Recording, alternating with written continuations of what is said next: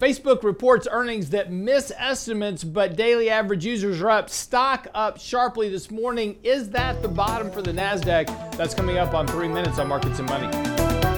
So yesterday after the bell, Facebook reported earnings. Again, daily average users up, but revenues missed estimates. Forward guidance not well either, but stock is rallying this morning. In fact, it's going to open up around $202 a share this morning. Again, that's right at the 50-day moving average. There's a lot of resistance right here for the stock at the 50, the 20-day moving average.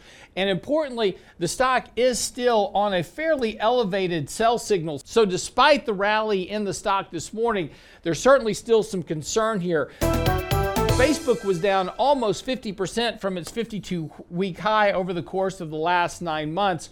So again, this reflexive rally, not surprising here, but given the weakness in earnings and the weakness in outlook, we're a little bit concerned about whether or not that rally can stick. Importantly, though, Facebook is one of those top 10 stocks in the index. As we talked about in last weekend's newsletter, the top 10 stocks of the NASDAQ, Apple, Facebook, Google, Amazon, make up 33% of the market capitalization of the S&P 500. So again, when a company like Facebook rallies 14, 15, 16% in a day that has such a large market cap weighting, that's going to lift the entire index higher. And that's what we're going to see this morning. Let's take a look at the NASDAQ.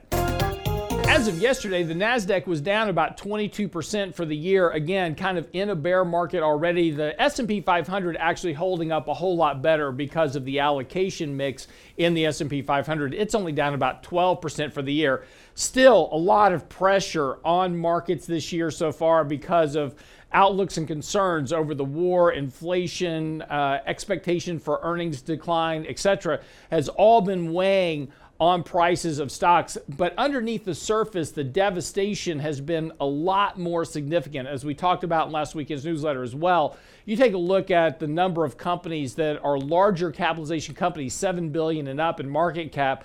There's a tremendous number of those companies that are already down 40, 50, 60% from their 52-week highs. So underneath the surface, there's been a lot of devastation. Market breadth is terrible, really, on a lot of different fronts. But again, the market is so oversold here. The NASDAQ, of course, down roughly about 2 standard deviations from the 50-day moving average. Again, very oversold here on several levels.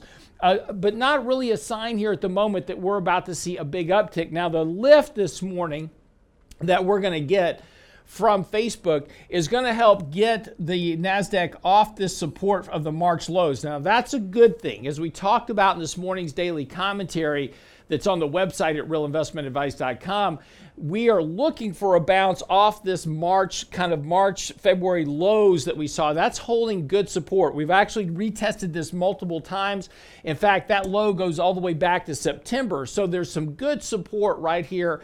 This bounce this morning, and it needs to hold. We tried to bounce yesterday off this low. It was unable to really hold that bounce. We kind of wound up flat for the day, but we need to see this bounce actually hold. And if we can get a bounce that holds, we should get some follow through that will push the NASDAQ back up towards the 50-day moving average. Now, as we've been talking about, there's still a lot of risk going forward as we get into summer. More aggressive Fed rate hikes, tighter monetary policy, interest rates are higher, the economy slowing down. Earnings estimates will likely be degraded here over the next few months. That's going to kind of cap upside moves in the market. So use that rally back towards the 50-day moving average as an opportunity to reduce risk, rebalance portfolios, and then we can prepare for what the next move in the markets will likely be, whether it's up or down. That's 3 Minutes on Markets and Money. We'll see you back here next time.